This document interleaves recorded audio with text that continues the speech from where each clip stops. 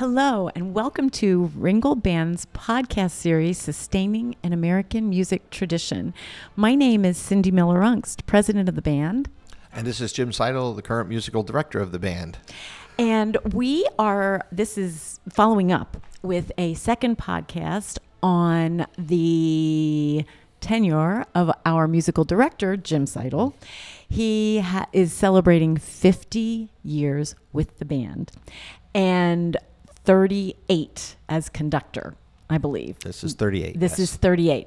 We are celebrating this at our 165th anniversary concert this spring, Sunday, April 30th at the Scottish Rite Cathedral at 3 o'clock in Reading, Pennsylvania.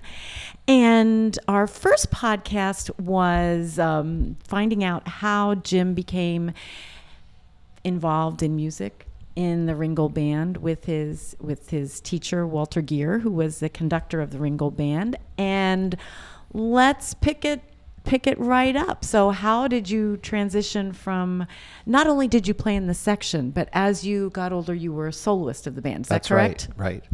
It was there. Walter said, in high school, he said, I'd like you to do this solo. And I think the first one I ever did was The Sounds from the Hudson, which has become, obviously, because it was the first one I ever did, Your was favorite. my favorite. Well, anyway, as time went on, I became the president of the band at an early age. I was like in my mid-20s. Mm-hmm. And then I was appointed assistant conductor.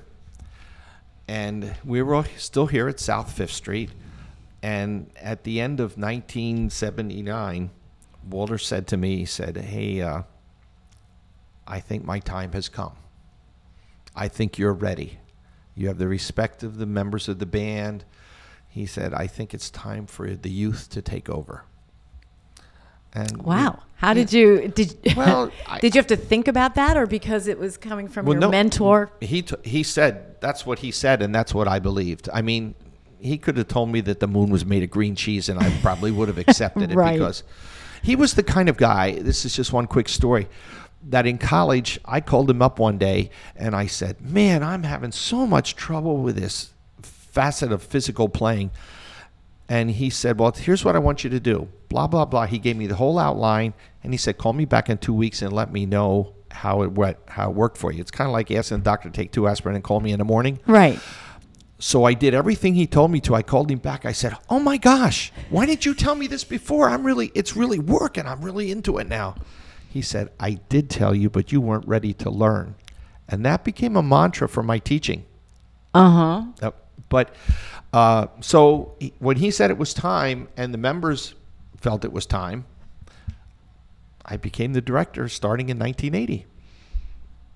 And I thought, it won't be that much different Monday nights. I was just going to say, did you have any idea what the whole job of conductor and musical director entailed? None. I'm 28 years old. At 28, I knew everything. I was so smart.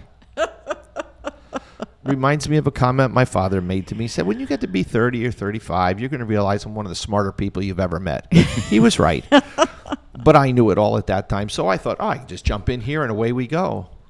Well, I found out being the director was far greater than just running a rehearsal. There was the personnel issues. There was the music choices. There was standing in front of an audience and speaking. I was the guy that would sit in high school. I never volunteered too many answers. I might have been an itch in the class, but Right. I wasn't the guy that was always out in front of the class. So this was a scary experience for me. Waving the stick was easy. It was the rest of it that was nerve-wracking. But I was forced into it. Right. I have to do it. Now, what was the band like at that time? Like, how many members, how many concerts did you do a season? When I first started playing in this late 60s, in the early 70s, the band might have done 30, 32 jobs a year. Wow, that's a lot. And a lot of those church picnics were 4 hours long. And that's a lot of playing. It's a lot of music. It's a lot of music, to playing. program. Yeah. and a lot of music to program. So the music didn't change that much because there was so much was needed, and it was a different situation. As we got through the 70s, the band started to decline. There was less demand for that. Different things were happening in the musical world. Some of the standard, I hate to say the word old timers, but were retiring from playing, and it wasn't drawing the newer people in at that point in time. So the band had declined, and rehearsals were down to maybe like 15, 16, 17 people every week. And, wow. And that was not a good sign. Mm-hmm. So my goal and Gene Umbenhauer became president at that time, was to start trying to build the band back up and doing things that we felt would work.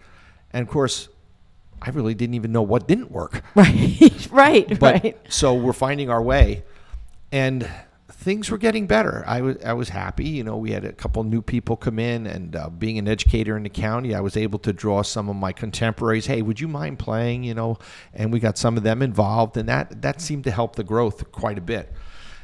But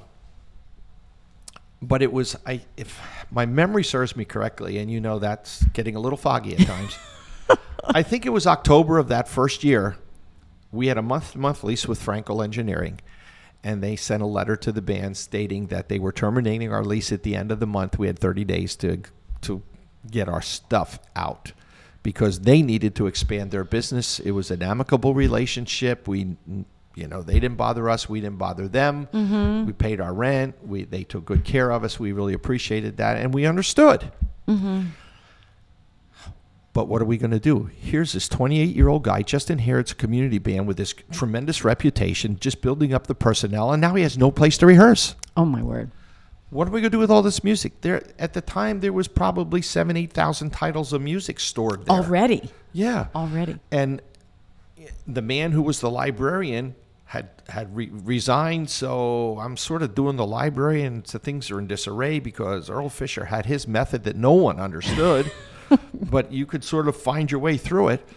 So by the good graces of Exeter Township, where I was teaching, the then acting superintendent was Dick Schwartz. He said, you can use the junior high for rehearsals.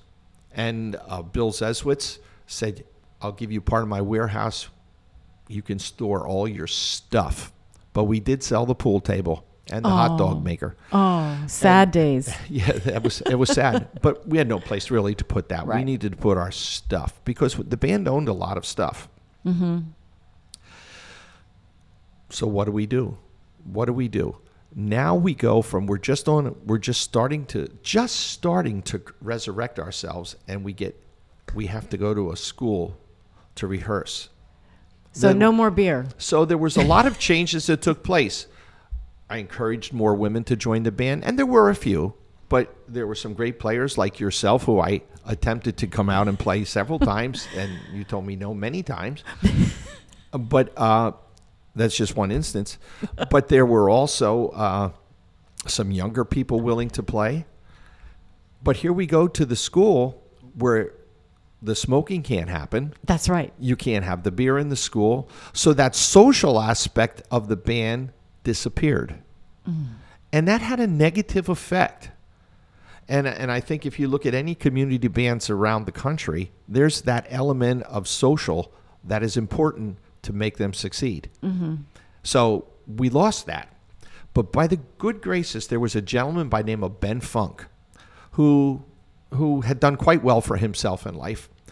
And he owned a building in Laureldale, and it was his son's business, and his son's business grew to the point where he had to move out of that building. So Ben had this empty building. He says, hey, Jim, let's go take a look at this building, see if we can use it for rehearsal.